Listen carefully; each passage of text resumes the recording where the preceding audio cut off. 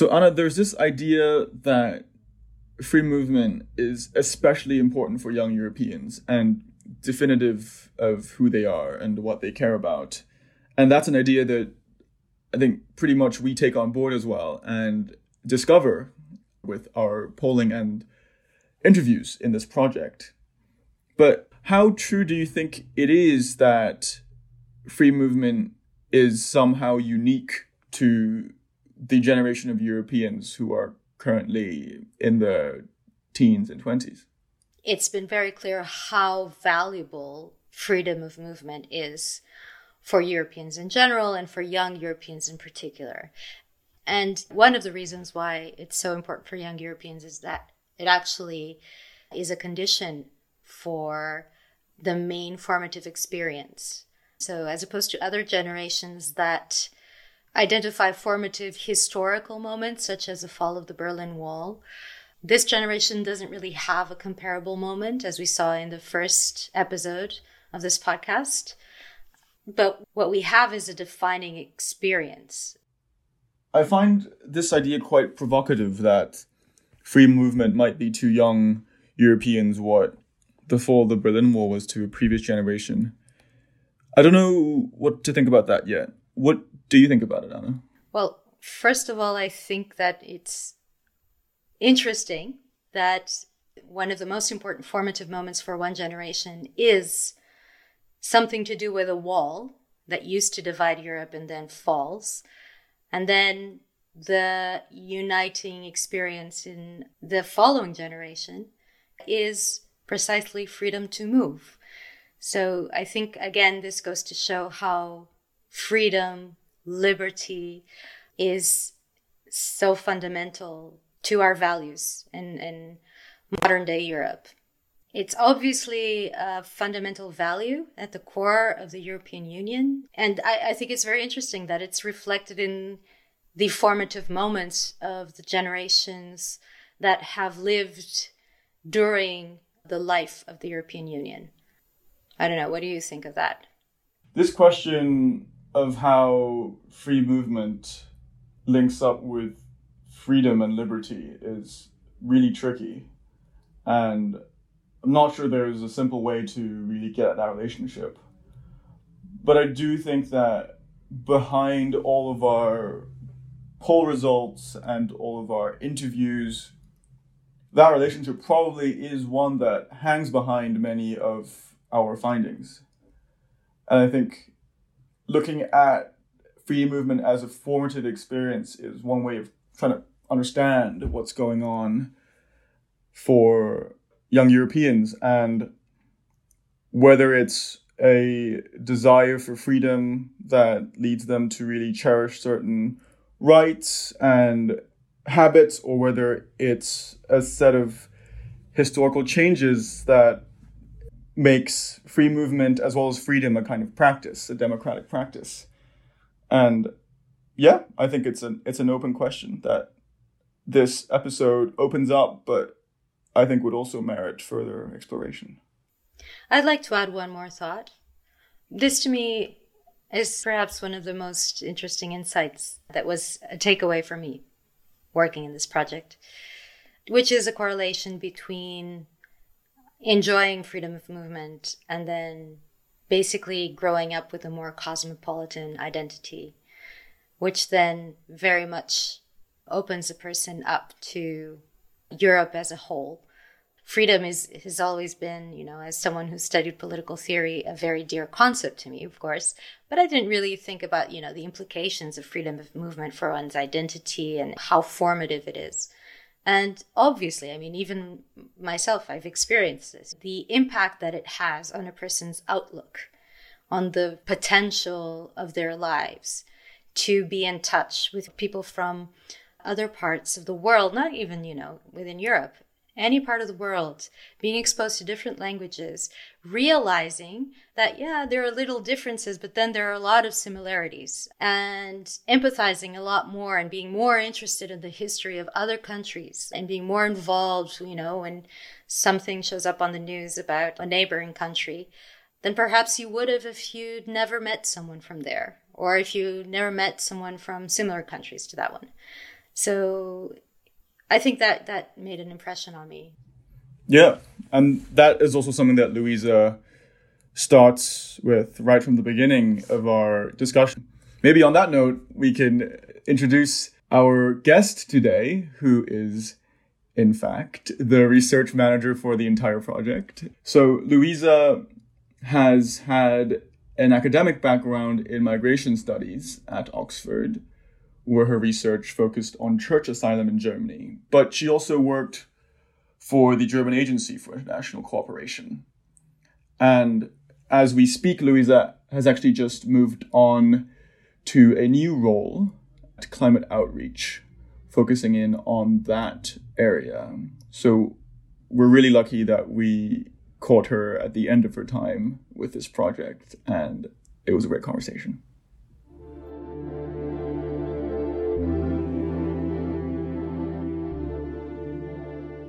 Hello, I'm Timothy Garton-Ash. Welcome to the Europe Stories podcast. What do young Europeans want the European Union to do and to be? Over the last 3 years, an amazing group of young Europeans have worked with me here at the European Studies Centre at Oxford University to answer this question. And this podcast will present their findings. Hosts Anna Martins and Lukas Tse have a series of conversations with the authors of our concluding report and give you their answers.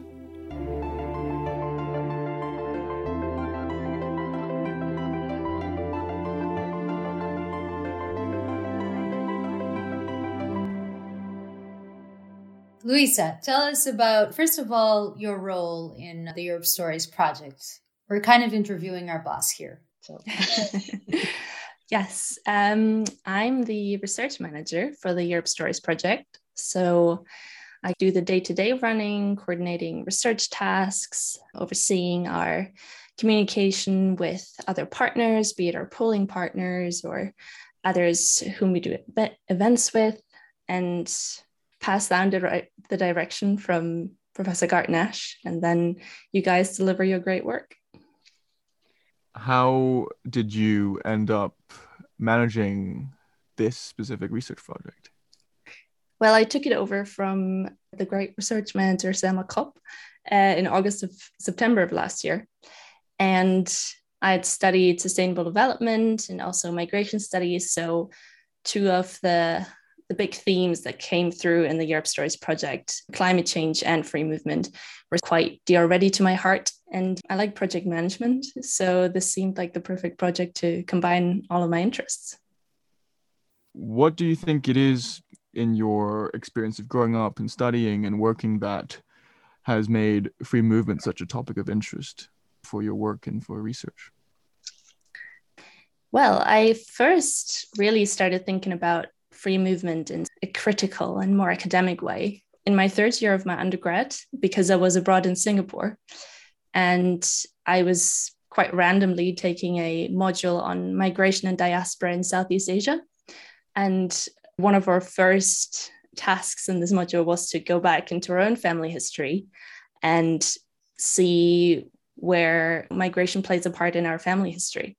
And then I found out about my granddad fleeing the Red Army from Lithuania back to Germany, and spoke to my mom more about her father's experience of migrating. And that was just really interesting. And that made me think about my background of moving abroad for periods of time, be it during high school to America, or then to study to Scotland, and then later to England. And I think free movement is very interesting to people because a lot of people can personally identify with it, even if you don't have an academic interest in it.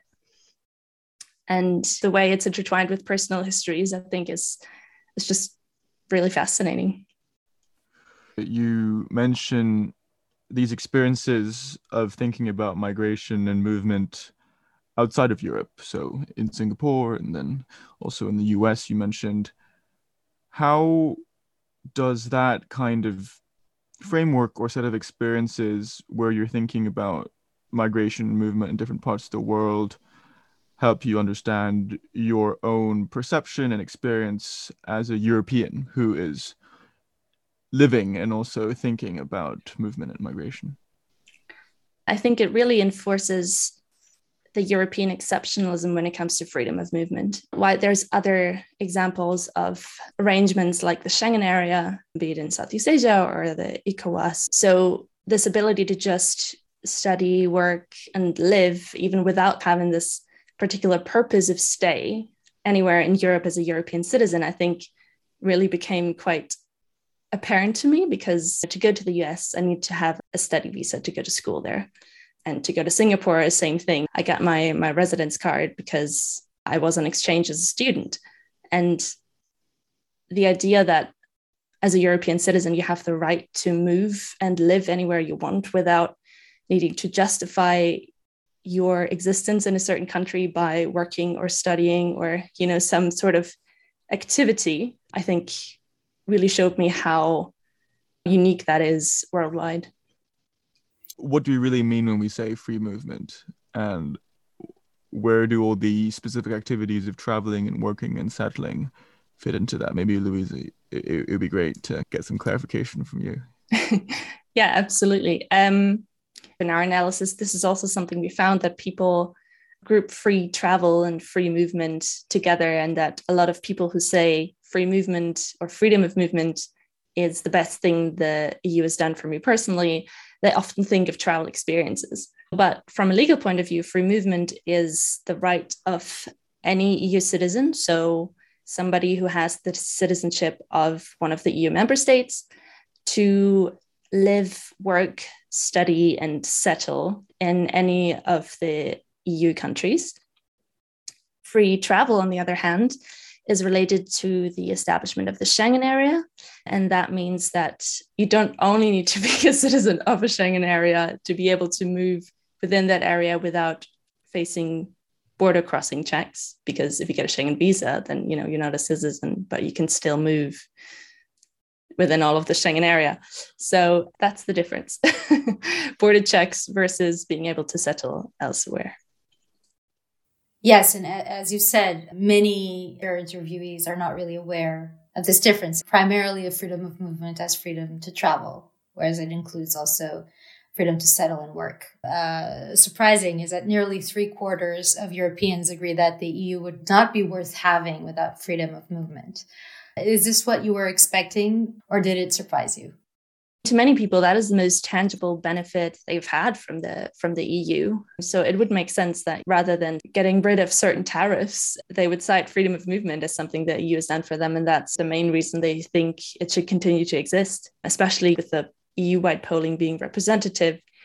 That is something that, like I said before, as an individual person, you can relate to quite easily.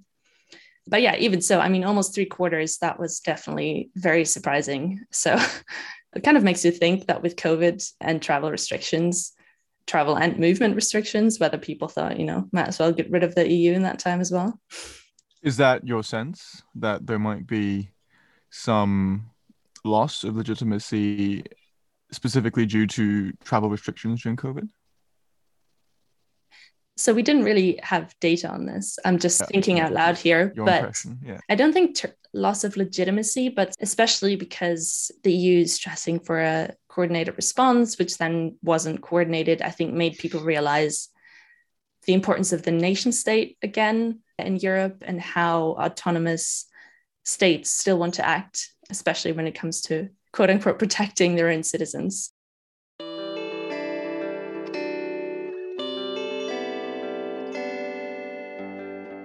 For Elena, a Romanian master student we interviewed, the pandemic was the worst moment in recent European history. Before the health pandemic, I don't think we have realized how much freedom of movement we have and how important health is.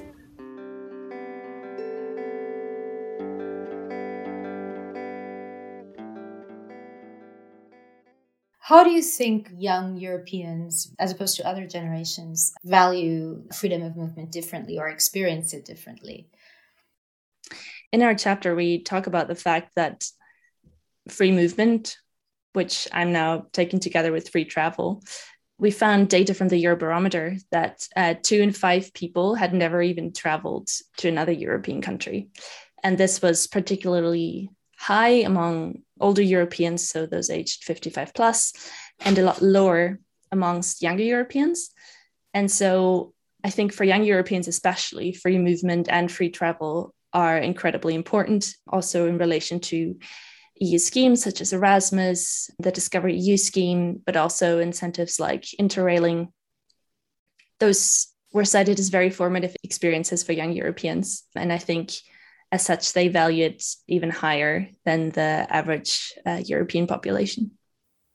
Yes, and I think one of the clearest suggestions that came out of the interviews we did is that there's a link between the experience of traveling and the formation of identity as primarily European, or at least very strongly European. This doesn't conflict with their national identities, but there seems to be a coincidence, at least, between the experience of traveling, which is very formative, and then the connection they feel to Europe as a whole, to other Europeans from other countries, especially those who experienced Erasmus-like programs. So, Louisa, my mind is still hovering over the fact you mentioned that 2 out of 5 respondents, European respondents, have not traveled outside of their own country. And I wonder what to make of that fact, and just to see what you think. One of the skeptical voices in my head is concerned that we might too easily fit free movement into a progressive trajectory of European history. And it does seem that on the aggregate that our findings in the interviews and the polls confirm that. But there's also this question of kind of stratification and whether the different kinds of Europeans are going farther apart from each other and the social and political consequences of that. So I guess whether you think that free movement in itself, the fact that some or many Europeans move, but not all, across borders to settle and to work and to travel, might lead to further stratification, and also whether a certain narrative or a certain way of talking about free movement might also not include everyone, even when it tries to. Just wonder what your views are on that. Yeah, absolutely. I mean, in our data, the polling data, which also captures rural versus urban divides, actually, whenever we checked for that variable, it wasn't significant, which I think is kind of counterintuitive, because you'd think, oh, there's this bunch of people who feel very disconnected from Europe, who live in the country, and then there's the metropolitan liberals who jet from one city to the next. And actually, the Eurobarometer found that it's only 4% of the European population who actually cross a European border more than once a month. So I think it's actually a much smaller minority than one might assume. But yes, there's definitely socioeconomic factors in whether or not you benefit from free movement.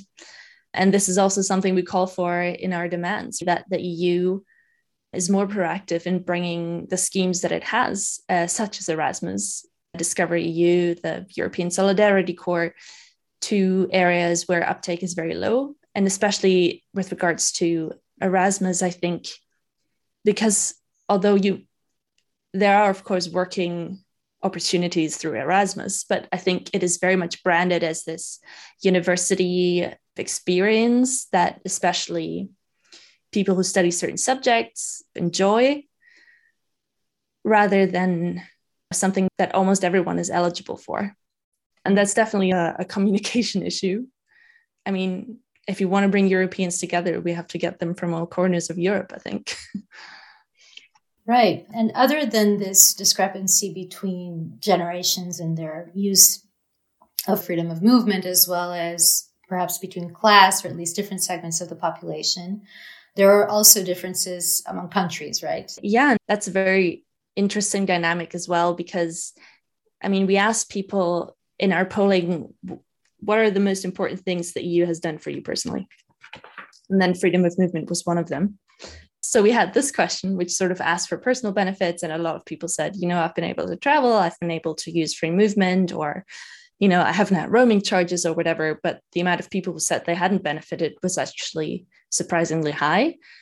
But generally, people supported free movement and loved it. But then when we asked the question of whether someone thought free movement had had more costs than benefits for one's country, sort of on the country level. People were a lot more divided about the benefits versus the costs. And actually more people thought, I think 37% or 38%, that free movement had had more costs than benefits for their country. So I think this discrepancy between people enjoying it for themselves and liking the idea of other people having free movement, but then on a societal scale saying, oh no, actually, all these administrative systems, people moving around all the time, maybe that is not so beneficial, paints a more complex picture of free movement in Europe. Our interviews with Europeans from different generations are a central component of the Europe Stories project. You can explore their answers about their formative, best, and worst moments on our website, europeanmoments.com. Several of those moments mentioned throughout this episode are linked in the description. How do you think the experience of freedom of movement, or the extent to which different segments of the European population or European citizens experience freedom of movement, affect their perceptions of asylum seekers, how well guarded the external border of the European Union should be? Is there a correlation here? So we didn't test for a correlation. That said, there's lots of data out there that the higher the percentage of immigrants in your area, the more likely you are to be acceptant of immigrants. And I think that holds true whether they're from other EU countries or whether they're from outside the EU. But in general, I think really the data points to how supportive people are of even extending free movement rights to third country nationals.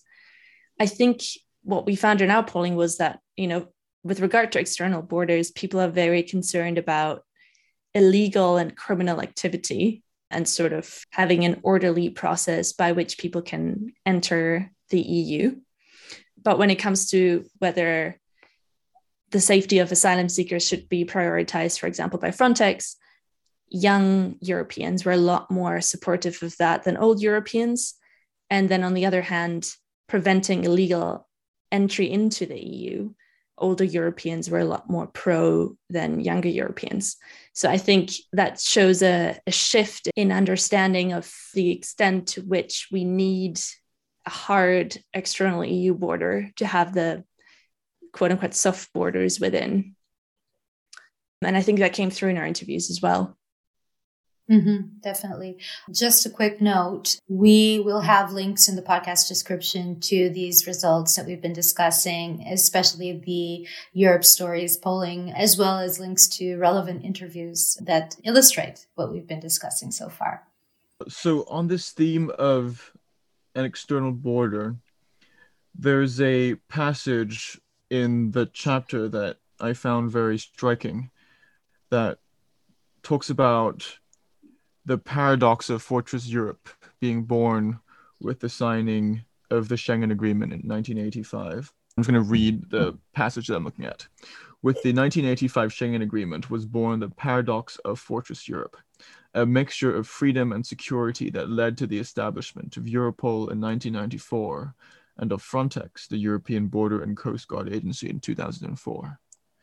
And you go on to discuss more of what Frontex does and how that might link up with some of the debatable points about the necessity and nature of a hard external border. So what is this paradox, this mixture of freedom and security? And where are we now? I think as we trace in the chapter, the going from freedom of movement as a means to an end in itself, we see that the EU, both the people, but also those making European laws, found that the free movement of its people is a right that every European citizen should enjoy. But as that moved forward, that's when the tighter border controls and later on fences were erected. I think the freer and more liberal, progressive the thinking became in Europe, policymakers felt that this meant that we had to have those borders sort of on the fringes of Europe, pushing out the restrictions, if you will. And I think That's at least my understanding of the paradox that is being talked about there. Freedom of movement is one of the cornerstones of the European Union as we know it now. Obviously wasn't founded as such, but does it remain the same notion as it was in the days of the founding of the European communities and so on? Or has it evolved? I think it definitely hasn't evolved from being a necessity to allow workers to move within Europe and to fill labor shortages, to especially young Europeans understanding it as a right that is just part of who they are. And just traveling anywhere in Europe, you just don't think about whether you need a visa because you don't. So it's not even a question. And I remember when I first left Europe at 16, I'd never filled in a visa application for anything. It was like, okay, like I actually need to go to the embassy now. And I didn't have a passport at that point. I just hadn't needed one. And so I think this understanding of course, there's freedom of movement, this taking it for granted to the extent that we found that you couldn't imagine Europe without it, I think is a massive step from what it used to be.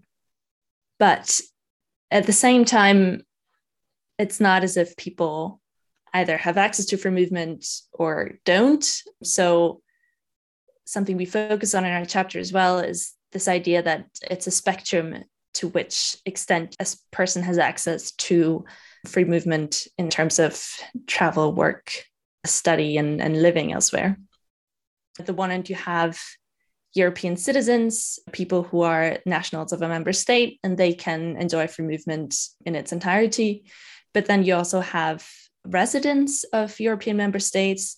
And so if they want to move to another country than the EU, they then have to apply for another residence permit. They have to prove certain levels of integration, be that like language skills or certain certificates to be able to move on. So free movement is a right that the EU distributes, and it distributes it unequally depending on your status in society. So if you're a citizen, you get the whole package. And then if you're a resident, you get some of it. And then at the other end, there's the third country nationals. If you're a student, then that's still pretty good. Even if you're from outside the EU, at least you can travel and you can study and then sometimes even stay on to find work. But then at the very end of that spectrum, we have third country nationals living in the EU, such as asylum seekers who aren't even allowed to leave their city boundaries whilst they're awaiting the outcome of their asylum application. And so this is something that we draw attention to in the report to show that the EU isn't this Disneyland of free movement, but actually there is very much a hierarchy of who gets to go where and for what purpose. Yes, and with regard to what the EU is doing and not doing with regard to freedom of movement, and this, by the way, is reflected in our interviews quite often, is precisely the idea that the EU has not been doing enough in addressing the migrant crisis, for lack of a better name. So could you clarify a little bit how the European Union defines freedom of movement as a freedom? Yeah, sure. So in terms of what the EU is and isn't doing, one of the main points of our chapter is to say that the EU perceives a free movement as a negative freedom, which is to say that its role is to remove barriers and that's it. However, because of all the data we have on unrealized migration aspirations within the EU, we suggest that free movement should be conceptualized as a positive freedom by the EU, which means that rather than just removing barriers to freedom of movement for its citizen or residents, it should actively put measures in place that allow people to realize their migration aspirations and actually move and settle abroad. Because a survey done in 2017 showed that about a third of Europeans would like to move permanently to another country if they had the chance, which is in the global comparison a lot higher than the average, which I think set at 15 or 17%. So that's quite something.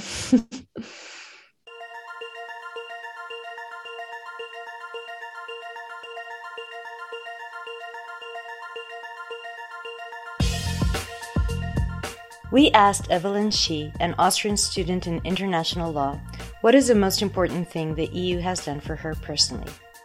The possibility for me to be an EU citizen, so I can live and work in other member states. I mean, it gives a lot of possibilities, and you don't feel home if you don't have the rights.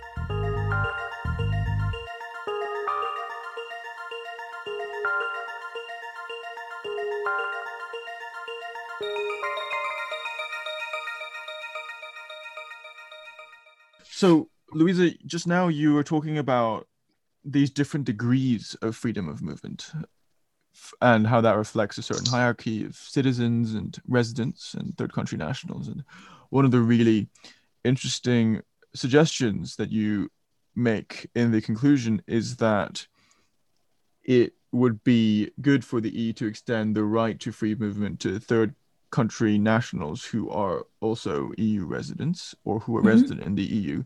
Could you just spell out a little bit what that involves and why you think that's a good idea? Yeah, definitely. So first of all, it comes from the finding that the large majority of Europeans support free movement, not only for themselves, but also for others. So this is directly derived from what we found, what the Eurobarometer found. And in a sense, there are several reasons for why extending free movement rights to residents is a good idea. One is specifically related to asylum seekers. So with the Dublin system, having to claim asylum in the country that you first arrive in, it means that some countries are particularly overburdened, but even more so, asylum seekers might have very good reasons to move to a different country in the EU that does not happen to be a border country.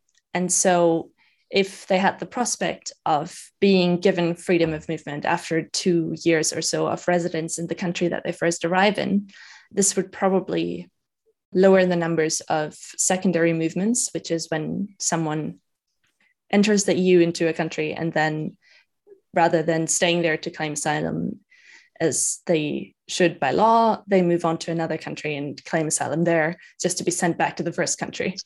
So that would cut out those administrative processes, but also the danger that is involved in smuggling people within the EU.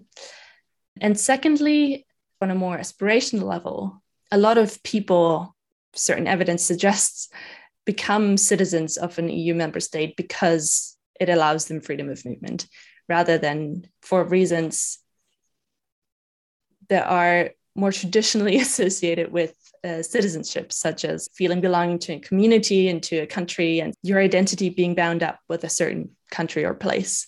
And so if freedom of movement was available to residents after 2 or 3 years anyways, then probably those citizenship applications would go down slightly. But those people who are applying to citizenship then actually want to, because they identify with a certain country rather than for the instrumental reason of getting access to free movement. This chapter does not focus as much on asylum seekers and policy related to that concern as other freedom of movement topics. Do you want to briefly explain the focus of the chapter and why you chose to focus more on one part of this broad topic as opposed to a very hot topic, which is asylum seeking? Well, there were several reasons for it. One being that, in our interviews, a lot of people cited freedom of movement and they already had access to it as sort of a formative moment or the best European moment or whichever. And so that is the phenomenon that we were going to look into further, both in our analysis of the interviews, but also in our polling. We asked a lot about whether people had benefited from freedom of movement or what they thought of freedom of movement in general, rather than in relation to asylum seekers. And secondly, in terms of Europe's stories, this is a project that is looking inward more than outward.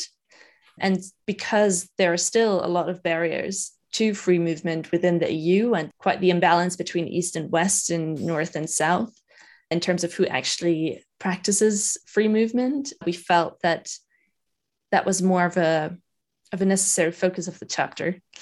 We would have loved to include asylum and a common European asylum system, but that warranted an entire chapter of its own, and more representative polling on what people think about that, which is being done a lot on national level, but also is very reactive in terms of how people feel about asylum and refugees. So that's why we chose to focus on freedom of movement within the EU rather than movement from outside to inside the EU. Yeah. And it's worth mentioning that as far as freedom of movement goes, this is one area where the EU is perceived to not be doing as much as in other areas. I don't know if you want to add anything in terms of the perception of the EU with regard to what they're doing on that front or not doing. In terms of migration of third country nationals? Yeah. Yeah. I mean, this is very much a personal opinion. So yeah.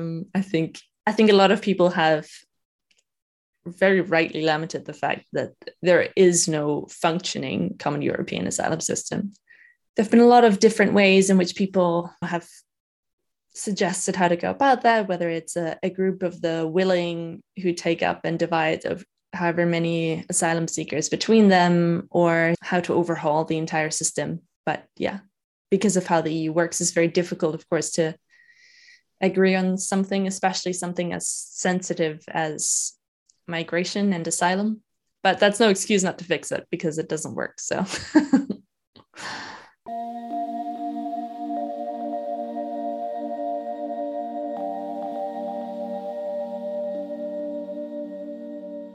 Lily Schreiter, our colleague at the Europe Stories project, agrees. Here is what she said she would like the EU to achieve by 2030.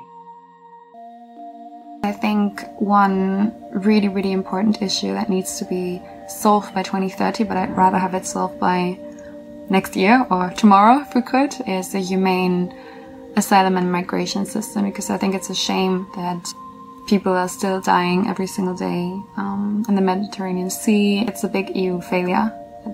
We not only fail those people who are in need, but we also fail each other.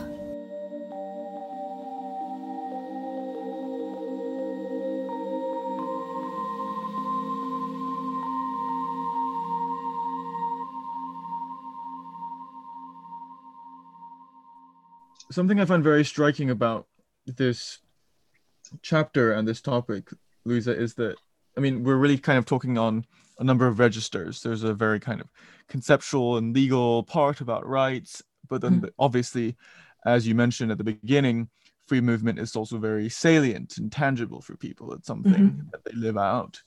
And I was thinking about your experience with the visa, and I was just also thinking about the chapter mentioning the importance of the abolition of roaming charges for many Europeans. A quarter of European citizens mentioned that the abolition of roaming charges is one of the three most important things that the EU has done for them personally. And I mean, let's just start with the basics. Why do you think that matters to people? A seemingly very mundane and kind of pedestrian fact and convenience.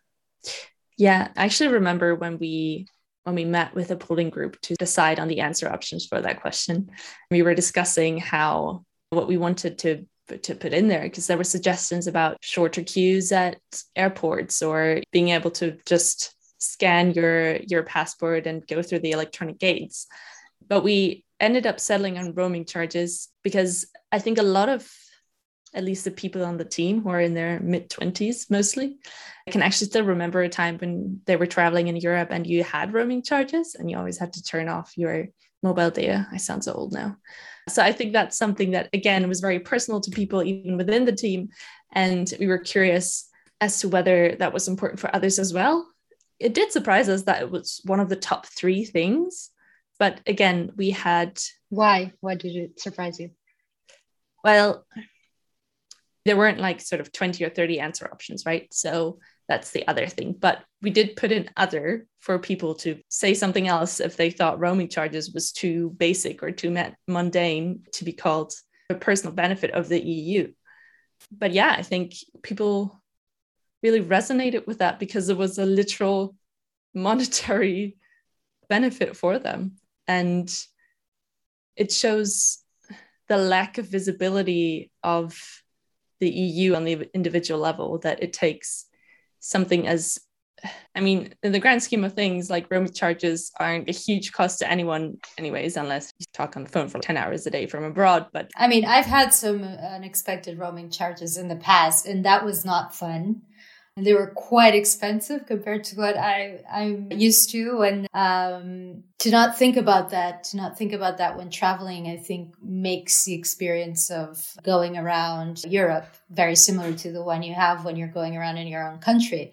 And I think the tentative explanation, at least that makes sense to my mind, is that it is, at the end of the day, these very palpable experiences of everyday life that contribute to an experience of Europe as more holistic, if you will, or without barriers, basically. You know, there are several types of border, if you will. There is definitely a language border, which is increasingly overcome by a common language that ironically will no longer belong to one of the member states in the Union. But I mean, and still that is related to, first of all, it's another generational divide because young Europeans tend to speak English much more easily than older Europeans, but also it's related to education and to a certain extent privilege.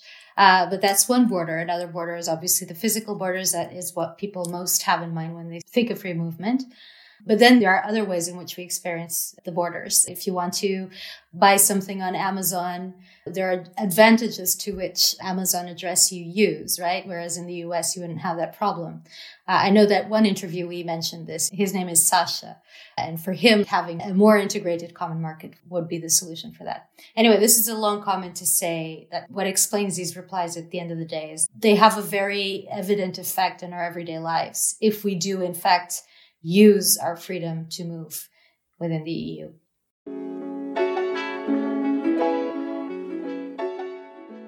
Sasha is American.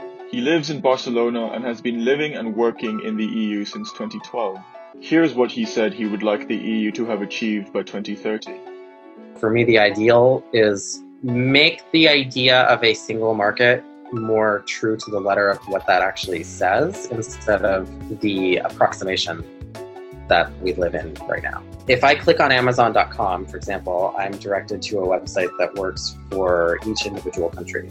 But I look at it like I should be able to just go to Amazon.eu, and it doesn't, like the internal country division shouldn't necessarily matter for goods and services.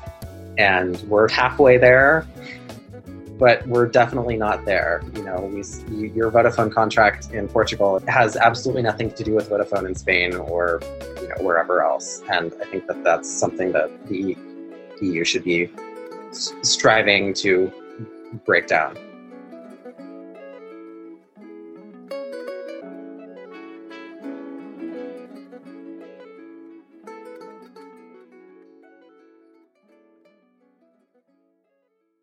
What do you recommend the EU do to address East-West, North-South divides in what comes to what we were just speaking about, actually, the ability to use freedom of movement or access to this freedom? Yes, so one of the main things that we suggest, which is quite easy to implement, is widening the existing programs. So the Erasmus program, Discover EU, and the European Solidarity Corps, and especially the Discover EU and the European Solidarity Corps, elevating those to the sort of prominence level of Erasmus, I think would really help people to access these programs from areas where there's not a lot of uptake, especially with the Discover EU program as being a non-educational program. We think that there's really a lot of potential to give people experiences of traveling Europe, of seeing other countries, seeing other cultures. Why is this important, do you think? Well, our data suggests that those are the most formative European moments. And so for shared European identity, you need to feel that you're part of Europe, and there's no better way to feel part of Europe than to experience it. And travel is a great way to do that. But especially we suggest extending the validity of tickets or proposing certain routes that are maybe less traveled or start in areas where there's not a lot of people taking part, to show people that Europe isn't just Milan and Brussels and Berlin or Paris, but that Europe is all of it, and encouraging people to see as much of it as they can, I think really should be a priority of the EU in making its citizens realize what it means to be European. I can see some people listening to this and thinking, wow, that's a very superficial thing to prioritize within Europe. Just financing young people's traveling desires and so on. I mean, that's very cool, but is that really a priority? So again, I know you've already spoken to this a little bit, but if you could just like in a nutshell say why it is that important that people get to have this chance, especially when it comes to addressing social cleavages. It's precisely about that. It's about having the chance to see that. We're not saying, everybody should travel and needs to travel, and that's the only way to feel European, but it is a great way. And so far, if you don't have the money, or if in your hometown you've just never heard about it, then that's not right. And so just making these opportunities available to people, I think is incredibly important. The reason I ask is, again, this came across to me very clearly in the interviews between those people who got to have this experience. And by no doubt, it doesn't impact the value that people attribute to freedom of movement. I think that's across the board valued. But the way they relate to Europe as a whole is different once you've had that experience. But it's not just about Europe. It's about the prospects of the next generations, because it really makes a difference whether you've been exposed as a young person to other cultures, other countries, other languages. And I think that also increases the possibilities that you will use your freedom of movement later on in life to perhaps work and settle elsewhere for a while. I think in relation to the EU enabling people to migrate, enabling people who want to migrate to actually do so is an important one, because the EU has been quite complacent in the idea that as long as we remove barriers, this will be fine. People can just go and migrate, but like not just European, but worldwide experience has shown that if you don't have these networks and if you don't have the money to just even find out what the administrative steps are to be able to move to another country, you're probably not going to. And so with a third of Europeans wanting to migrate, if they have the chance, I think there should be a lot more really easily accessible information for people just on the administrative steps, like setting up a citizens advice where you can just walk in and be like, so I'd love to move to Slovakia. How do I go about it? Like if you actually walk past a little shop that says, talk to us. If you want to work in Hungary, come in and talk to us kind of thing. Like, yeah. I think. And I think that's pretty important to emphasize, actually. It's not just enabling young Europeans to study in another European country. It's also to work. And there are some professional programs that the EU promotes, but just in general, creating those incentives for people to go work in different countries can make an incredible difference in their lives and their prospects. And I think another thing that is important to think about is that exchange is always a two-way learning experience. There's communities that get someone from abroad, and I think that's very important too, just to be able to communicate and live with people that aren't all like you. So it doesn't actually require everyone to go out and migrate, but also it's to make it more acceptable to just offer traineeships or jobs to people from other EU countries in your hometown, making this more of an exclusive experience, not just for the people who go out, but also the people who receive intra-EU migrants. Maria Pancewicz, a Polish high school student, participated in the Discover EU Travel Pass program. Here's what she said about that experience. Recently, I was on a travel thanks to Discover EU, and I visited a lot of museums, and I saw the art and how similar the art was. The art says a lot about the society. So we had very similar problems in the countries, wars about religion and wars about independence. And I think that when I saw that, I definitely saw myself as European. as we wind down this really helpful conversation, there's a kind of reflective question that I want to pose to you.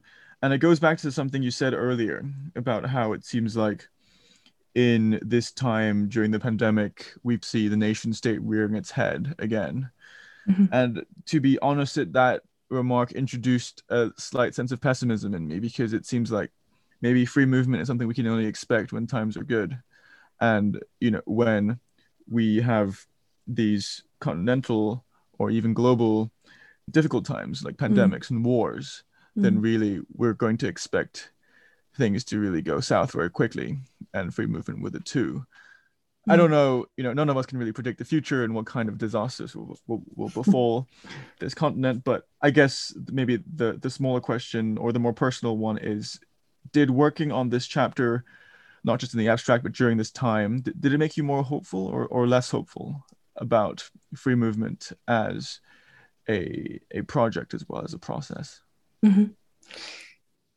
So I think, luckily, maybe that's not a great reason, but there's always labor market reasons for people and goods to move. So I think in that respect, we're on the safe side that there will be a level of free movement continuously.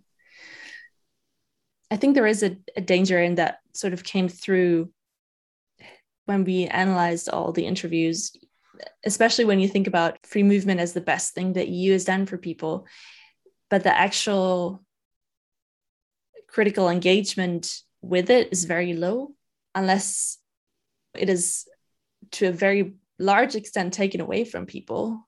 They don't actually realize how much they value it, you know, if it's just an idea in the sky, which is one of the reasons we do encourage people to use their freedom of movement, because then it becomes tangible, and then it becomes an EU policy that pertains to you and that you want to fight for, and that is important to uphold no matter what the situation is, because that's the idea, right? That you should be able to live anywhere without having to prove that you can finance yourself, that you have all these things ticked off, but just by value of being a citizen of the EU, you have a right to be here and do what you want to do.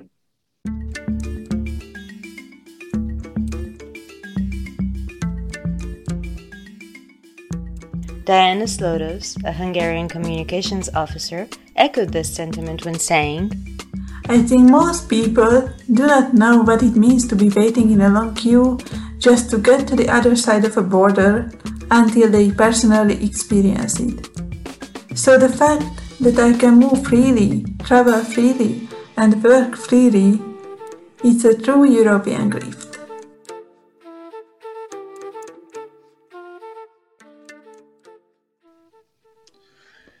Did working on this project change your view of young Europeans? When I was in school, we learned about globalization, and it was this great thing, and you thought that things were going to keep progressing in that way and quote unquote keep getting better. And then especially young Europeans have lived through quite a few things at this point, like migration crisis, Brexit, COVID. There is a certain sense of things going downhill, and that pushes some to cynicism of, you know, there's nothing really we can do anyways, and climate change is going to end us all anyways.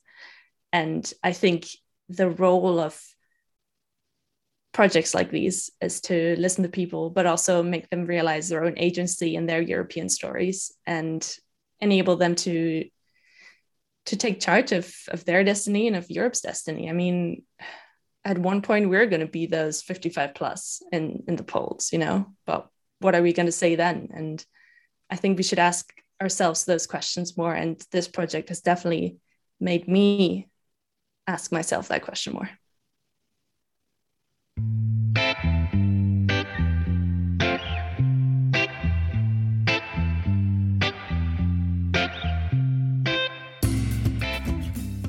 Our guest today was Louisa Mello.